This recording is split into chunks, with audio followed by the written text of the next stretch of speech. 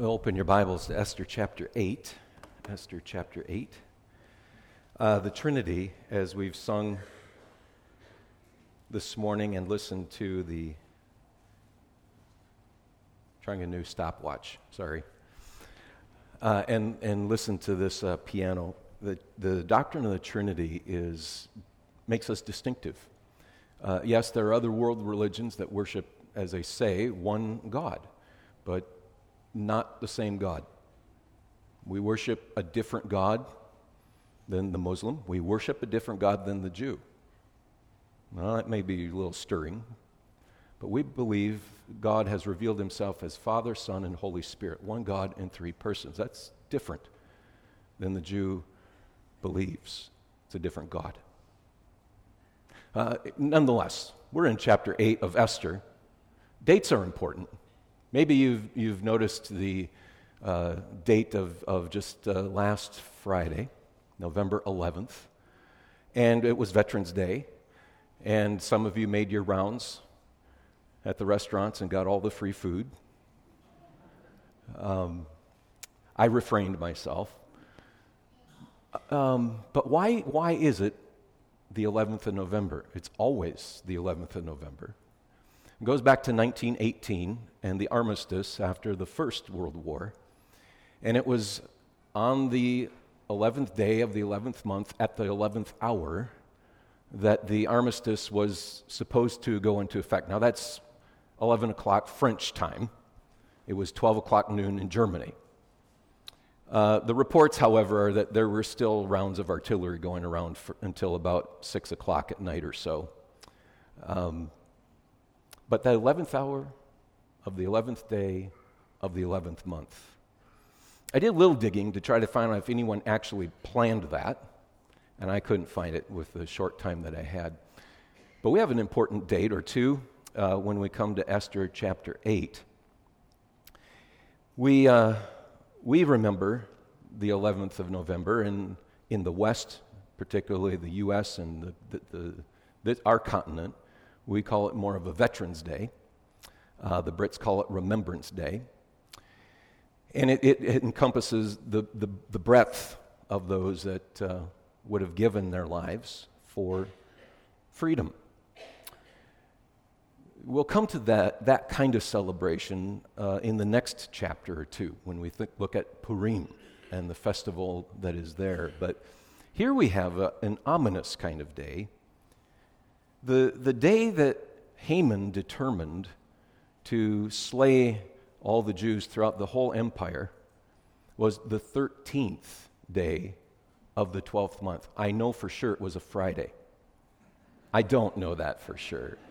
If you have time and you want to dig and figure out what year it really was and where it really was, the month of June, I think, somewhere in there, maybe you can figure out if it was a Friday. But nonetheless, the 13th day does carry an ominous tone to it, even when it's not on Friday, doesn't it? I suspect you notice when it's the 13th day of the month. And my wife doesn't. I can't help but consider the possibility that the world has this fear of the 13th because of the story in Esther. These dates are important. Now, Mordecai comes along, and we'll get ahead of ourselves here, but now it's be the 23rd day of the third month.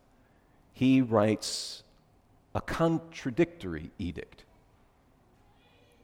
Important days.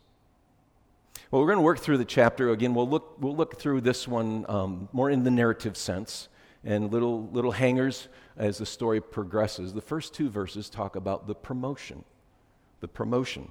On that day, King Ahasuerus gave to Queen Esther the house of Haman, the enemy of the Jews, and Mordecai came before the king, for Esther had told what he was to her. And the king took off his signet ring, which he had taken from Haman, and gave it to Mordecai, and Esther set Mordecai over the house of Haman. Esther had been promised, remember how much? Up to half the kingdom she'd been promised. And she gets, probably, arguably, the largest estate within the empire is now in her name. And she hands the management of that, because she's a queen and she doesn't have to get her hands dirty. I don't know.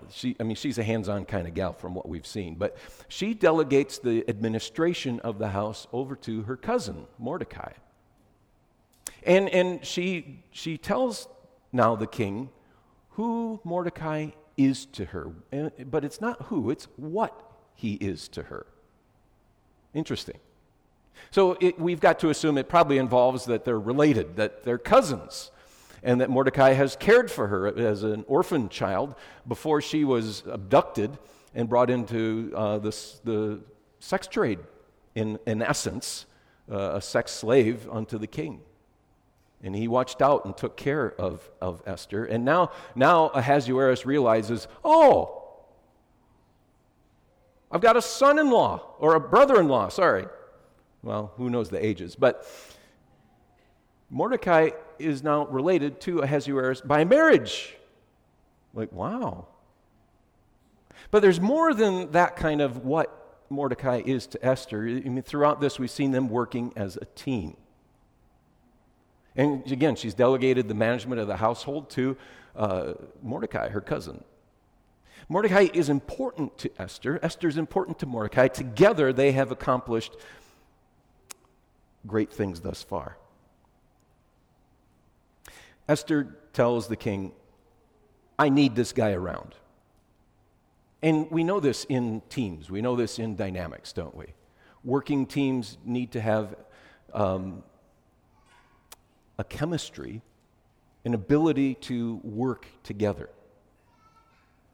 pulling in the harness in the same direction, in the same rate, but not with exactly the same skill set, complementary to one another. So this promotion comes, but not all is well. The plan that Haman began is still in place. And so Esther brings her plea, verses 3-6. Esther spoke again to the king. She fell at his feet and wept and pleaded with him to avert the evil plan of Haman. Esther knows that her mission is not yet complete. Interesting, she falls at the feet of the king pleading. Now, who did this just recently? Haman fell at her feet pleading. Didn't work. Will it work for Esther? Will it work for Esther?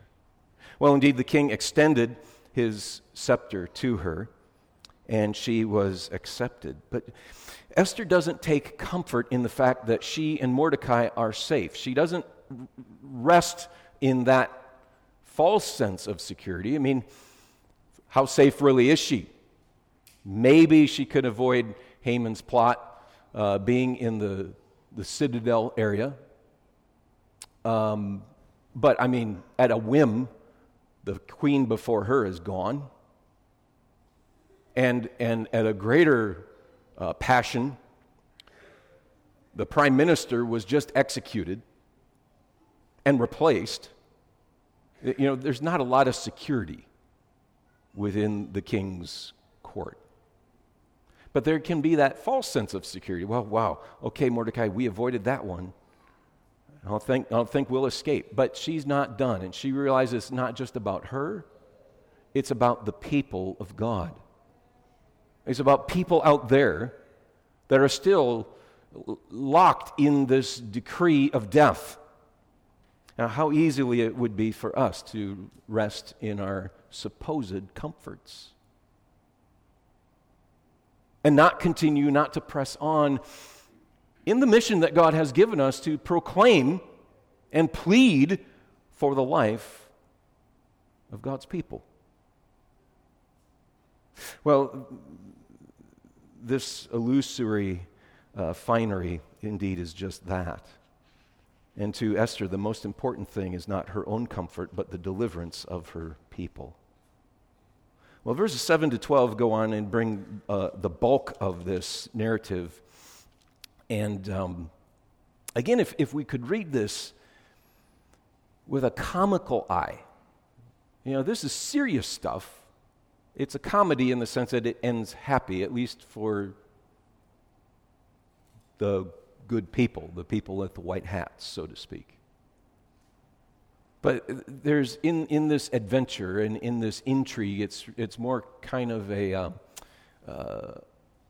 a spoof.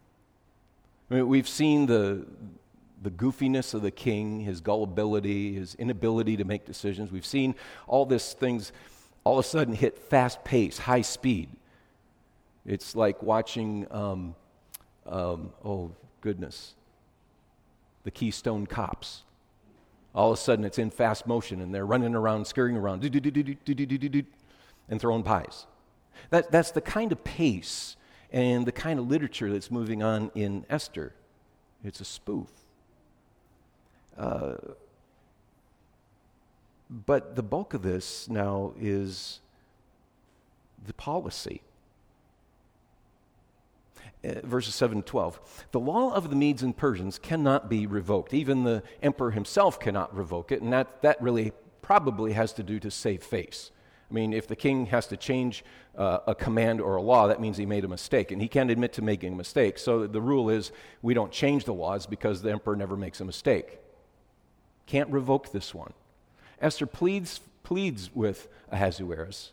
And whether she understands that it was one of those laws of the Medes and Persians or not, we don't know, but she pleads nonetheless. And Ahasuerus says, honey, it's set. I can't change it. It's one of those laws of the Medes and Persians. Can't revoke it.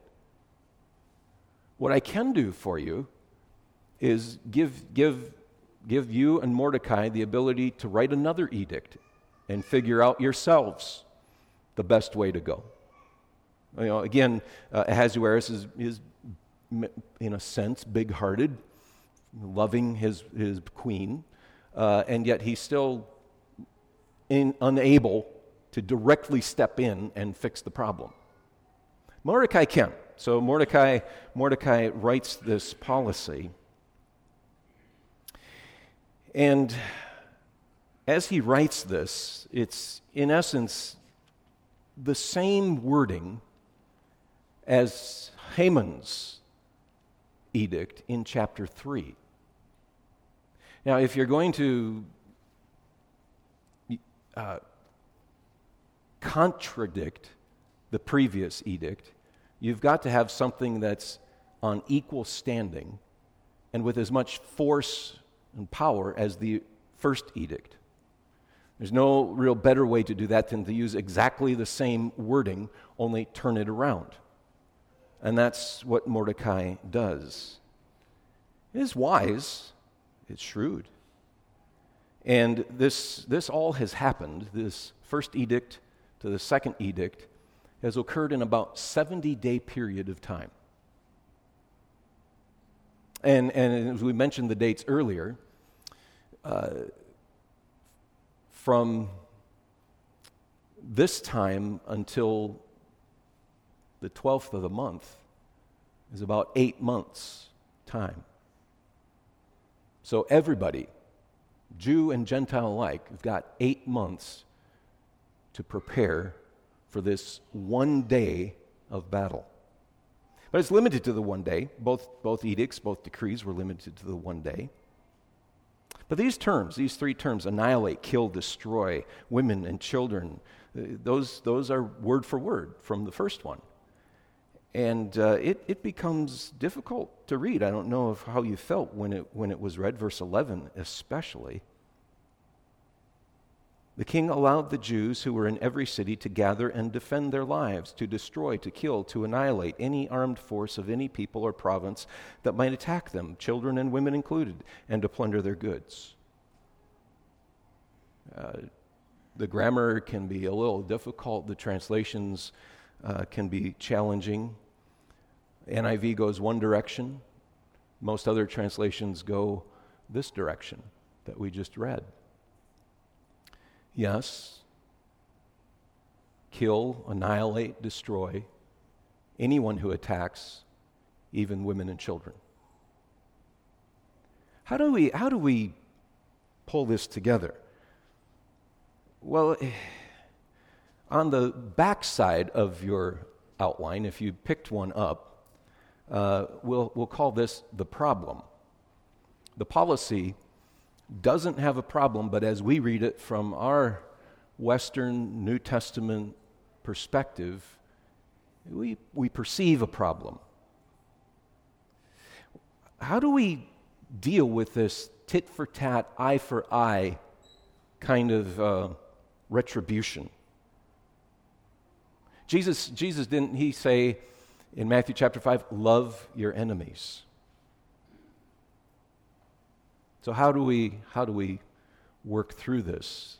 Is there this big of a distinction in character and nature between the God of the Old Testament and the God of the New Testament? Is it a different God? That was one heresy that was taught. Same God. And don't confuse my statements earlier this morning that we worship a different God than the Jews. We worship the same God of the Old Testament and the New Testament. The same God. We do. The Jews' understanding of the God of the Old Testament is wrong.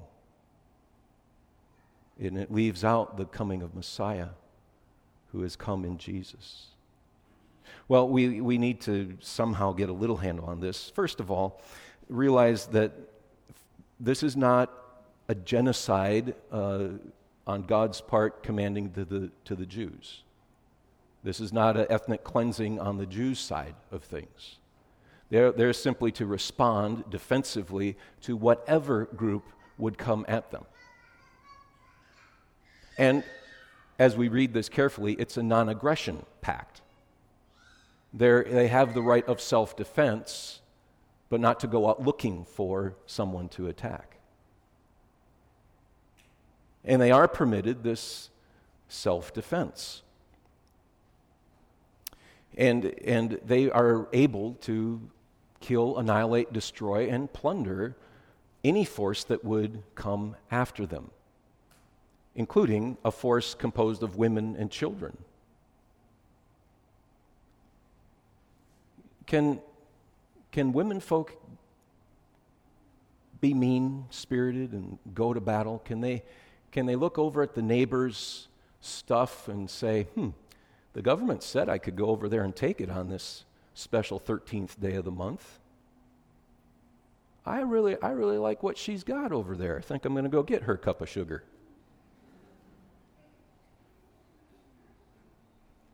That kind of even greed can motivate an otherwise nice person to do grievous things. Can children be mean? Yeah. We've been those children sometimes. And we've shot at other kids. Oh, maybe not necessarily with a BB gun, but with words, even punches. Well, this is a self-defense, non-aggression kind of treaty. But also we have to realize that this is in a national and political context. We're dealing with nations. And while we have been seeing God working in the book of Esther and seeing God working through an Esther and a Mordecai, we also must remember God is not overtly mentioned. And this is an earthy book. This is a geopolitical book. This is how a people group is surviving in exile, surrounded by a bunch of other people groups. They're held captive. This is about national policy. This has nothing to do with the church directly.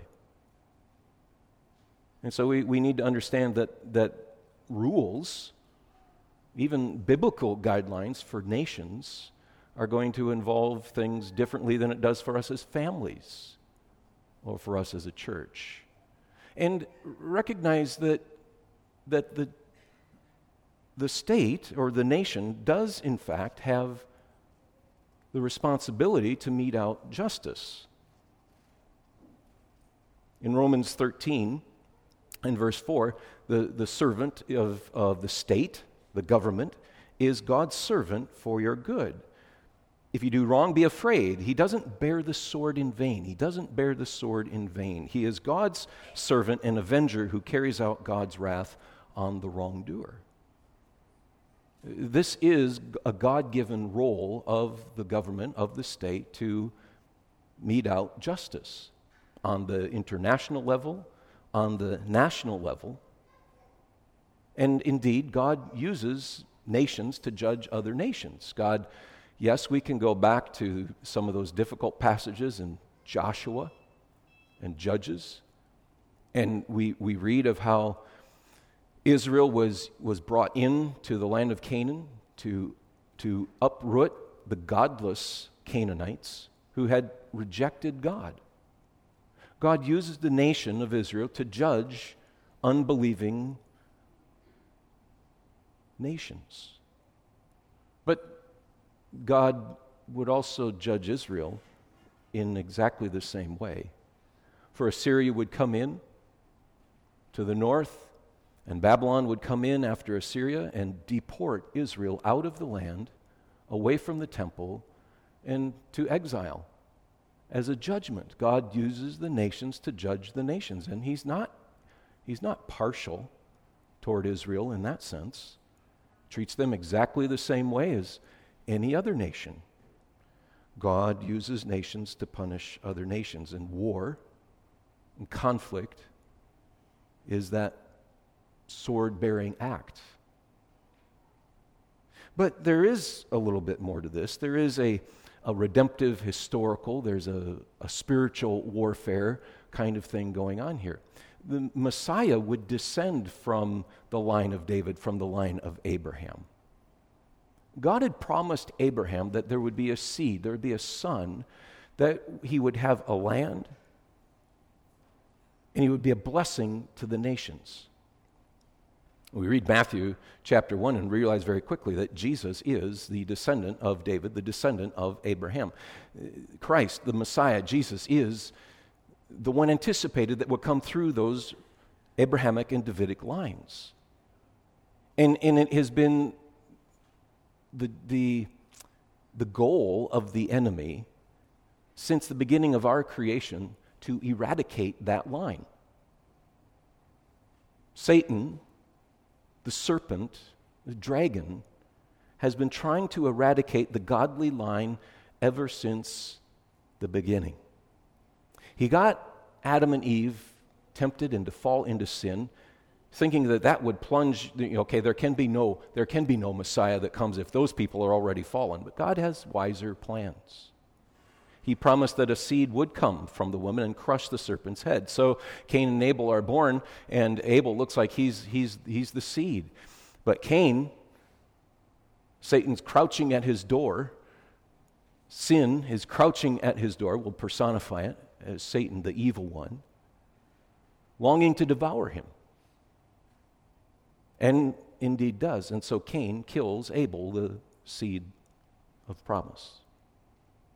Now we can jump further ahead then when Pharaoh has the baby boys of the Israelites slain, infantized, killing of infants, infanticide. And then again Herod. These are not only kings and rulers. They are.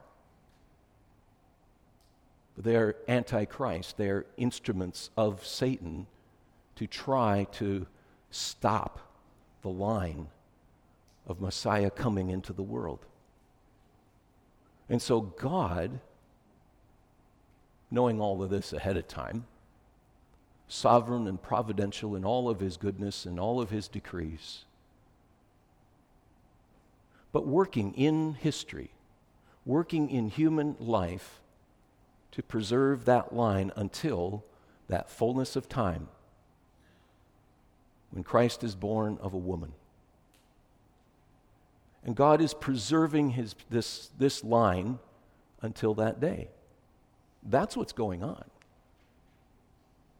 But now that Messiah has come, now that the Christ is here, there is no longer any need for Israel to wage any kind of holy war at all.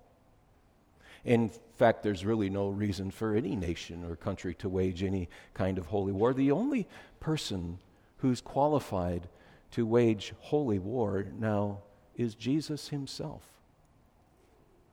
And he will when he returns. In Revelation chapter 19, we have the anticipation of his return. And he comes on his war stallion with his manifest armies behind him. Lord Sabaoth, Yahweh Sabaoth, Lord of the hosts. And he will wage war against all nations that rebel against him. And only Christ is the pure heart and the pure hands to wage such a holy war. He is the only one who has the right as creator and redeemer. But God does judge sin, and he does judge sinners. He judges all sin, and he judges all sinners. And that includes women and children.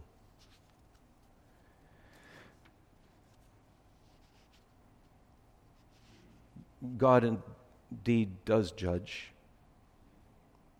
Remember when Abraham is pleading for even Sodom and Gomorrah. I mean, he's in this conversation with the Lord and going back and forth, and he's praying, Lord, even for 50 righteous, would you destroy the city? For 40?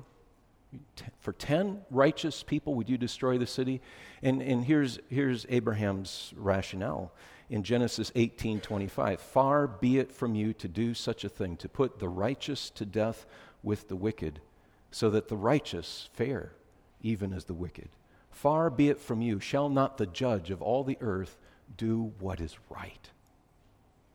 The judge of the earth will do what is right. He will do righteousness. And now, even in the case of Sodom and Gomorrah, we realize there was no one righteous. No, not one. Now, Lot and his 2 daughters were brought out of it, but not because of their righteousness, but because of their relationship to Abraham, who pleaded for them. So that's important. We easily and wrongly view sin abstractly. We depersonalize it. We dehumanize it. We do that sometimes for our own consciences, but we do this just across the board. But the Scripture is very clear, and I think if we're honest with our experience, it jives with the teaching of God's Word.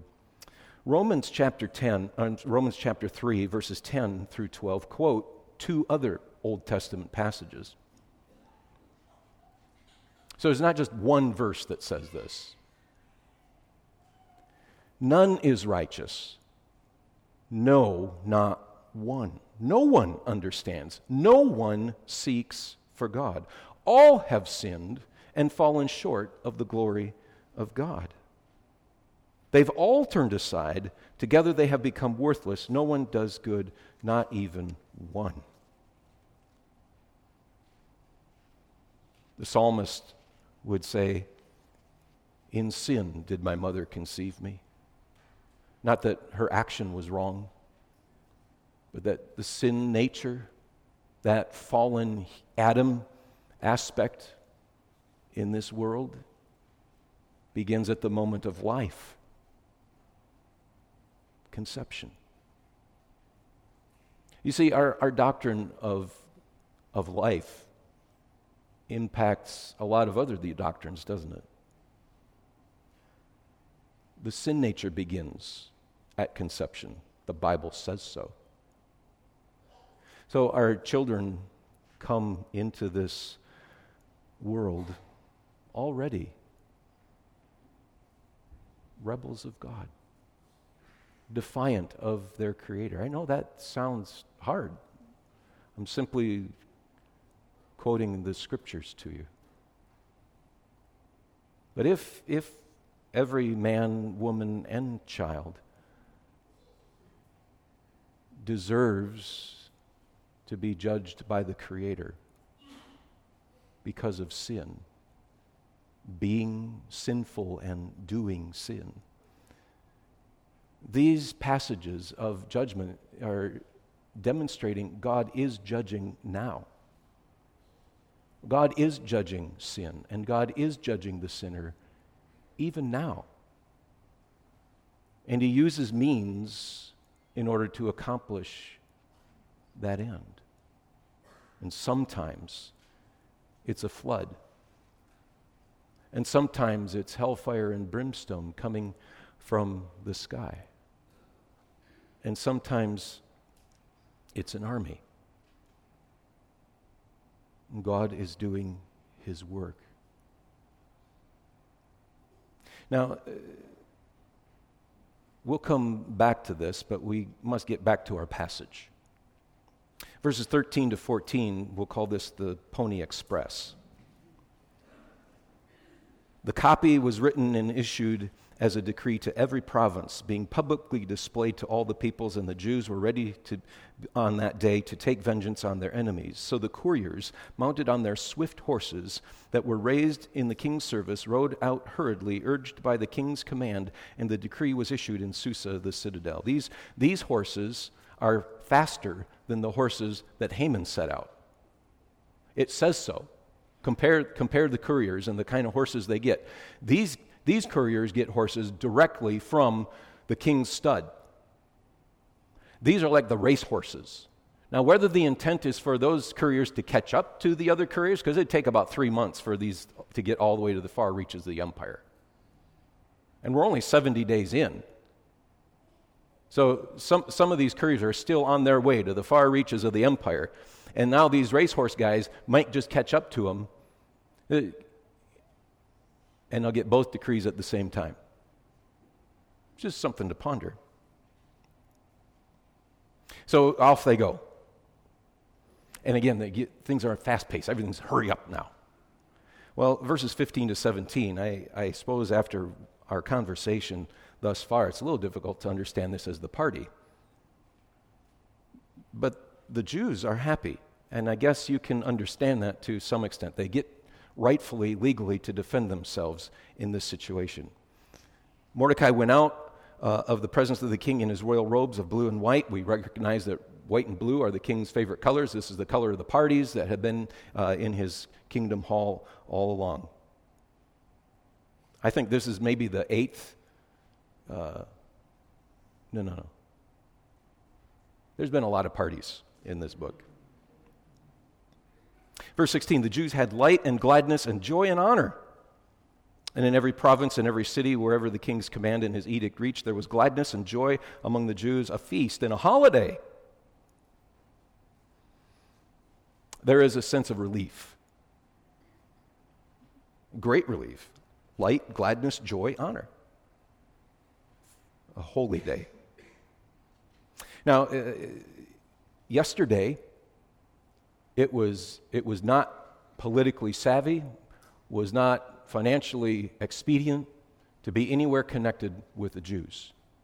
But today, with the new edict, it's advantageous to be connected with the Jews. And so some people take advantage of that. I don't know that we could say that this is revival. I don't know that we could say that they actually converted to Judaism. That would be an entirely different process. But they're at least identifying with their good neighbors, the Jews. We still do that with religion. When it's expedient,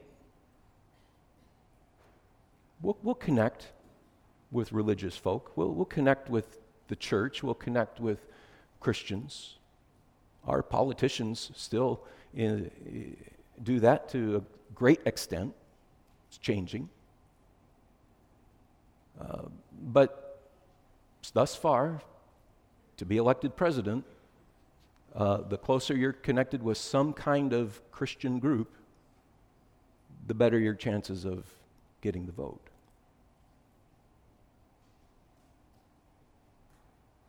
But it trickles down to us, too. Why are you here? Build your network?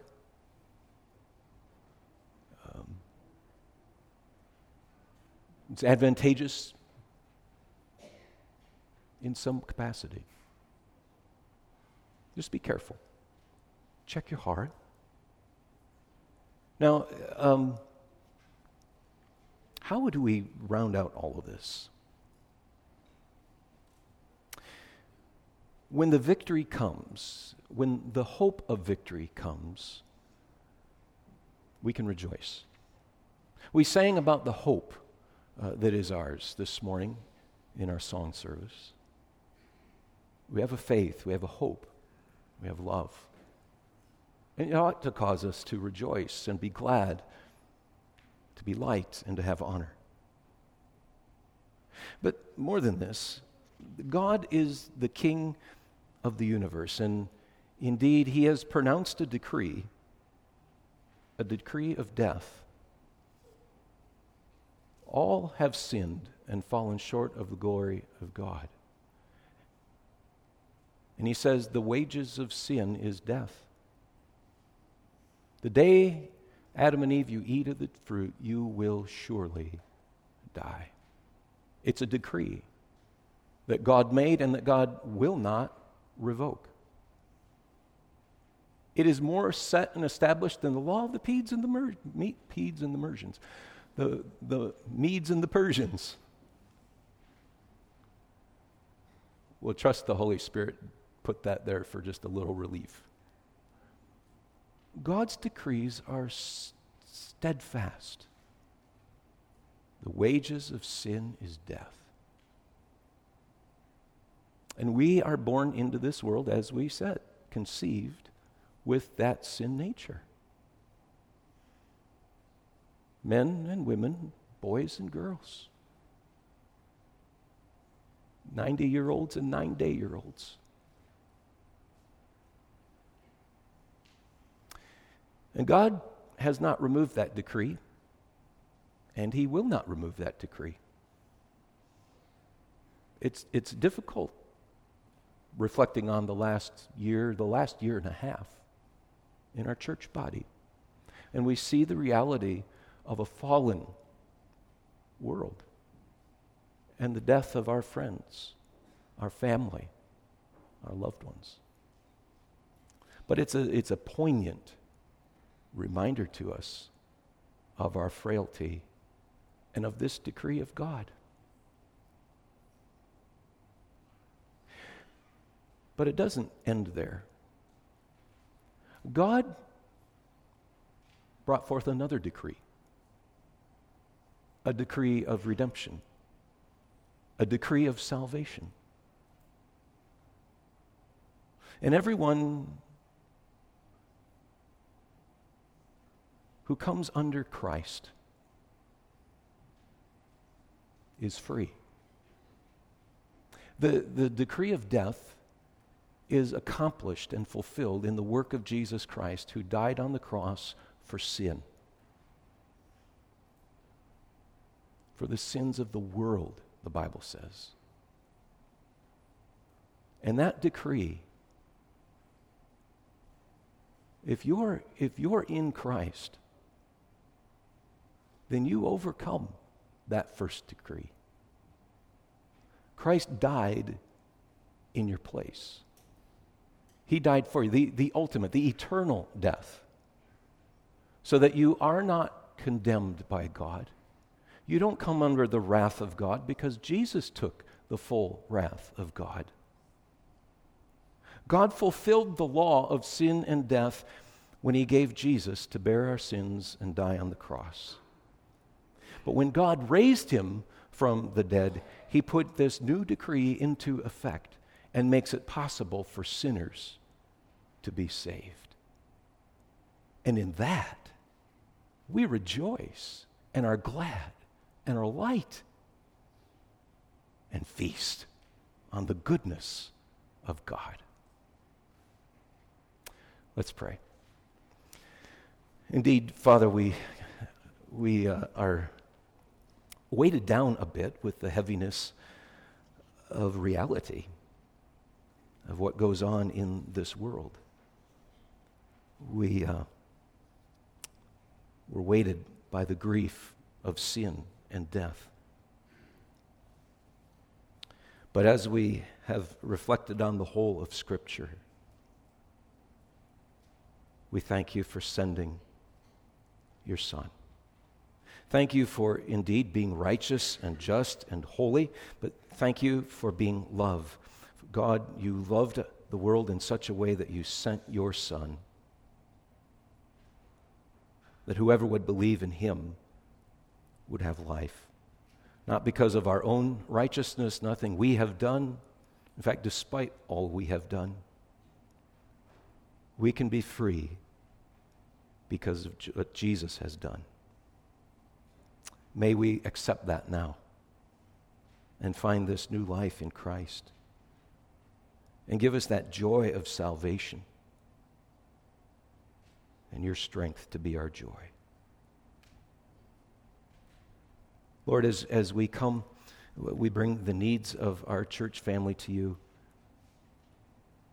We ask that you would continue to work for healing and strengthening for those in our midst who are recovering from procedures and surgeries, those that have been battling sickness and disease, those that are in current treatment. We ask for you to sustain them. We ask for you to enable them and bring measures of healing. We pray for other needs in our body, for financial concerns these days. And we ask that you would give us work. You would give us stewardship in industry to through those things provide for our daily bread. And not only that, but to give and minister to others who have less, and especially those who have never heard of Jesus. Lord, as we consider our special giving this season, we ask your blessing on the missionary Christmas offering. Our committee has set a generous goal. Enable us to catch that vision and to give. For other acts of giving, be it the Thanksgiving baskets or the shoe boxes for kids, bless those, Lord, not only for we who would do and give, but for those who would receive. And may it open doors of gospel conversation, of which give us opportunity for gospel conversation as we go through this season, to speak of Jesus and all that he is. As we consider national days like the elections, Veterans Day. Indeed, we have the hearts of patriots. We're grateful for the freedoms that we have enjoyed and the advantages that it has been, even to be a Christian. But we see these things changing. We see it less to an advantage to be a Christian, but that is going to increase our faith, is going to deepen our trust, our fidelity and loyalty to you, is going to purify the church. We see moral trends and things shifting away from these biblical kinds of values. Some of the data looks like almost an even split. And it's not just parties, it's way beyond that. It's deeper than that. It reflects moralities and ethics. And that reflects a godlessness that is creeping. God, may we be faithful. May we be steadfast. May we learn how to be a Daniel, a Joseph, an Esther, a Mordecai in this world around us. We pray your blessing on the activities going forward in the season. May they be rich for worship. and engaging for outreach. And we ask that indeed we would be a fruitful ministry of worship, of fellowship, of discipleship. That we would in fact see men and women and boys and girls come to Jesus through our efforts here. We pray your blessing on our missionaries further around the world. And this day, would you lift their hearts, give them a promise in keeping with your word. These things and so much more in our hearts we bring to you. In Jesus' name, amen.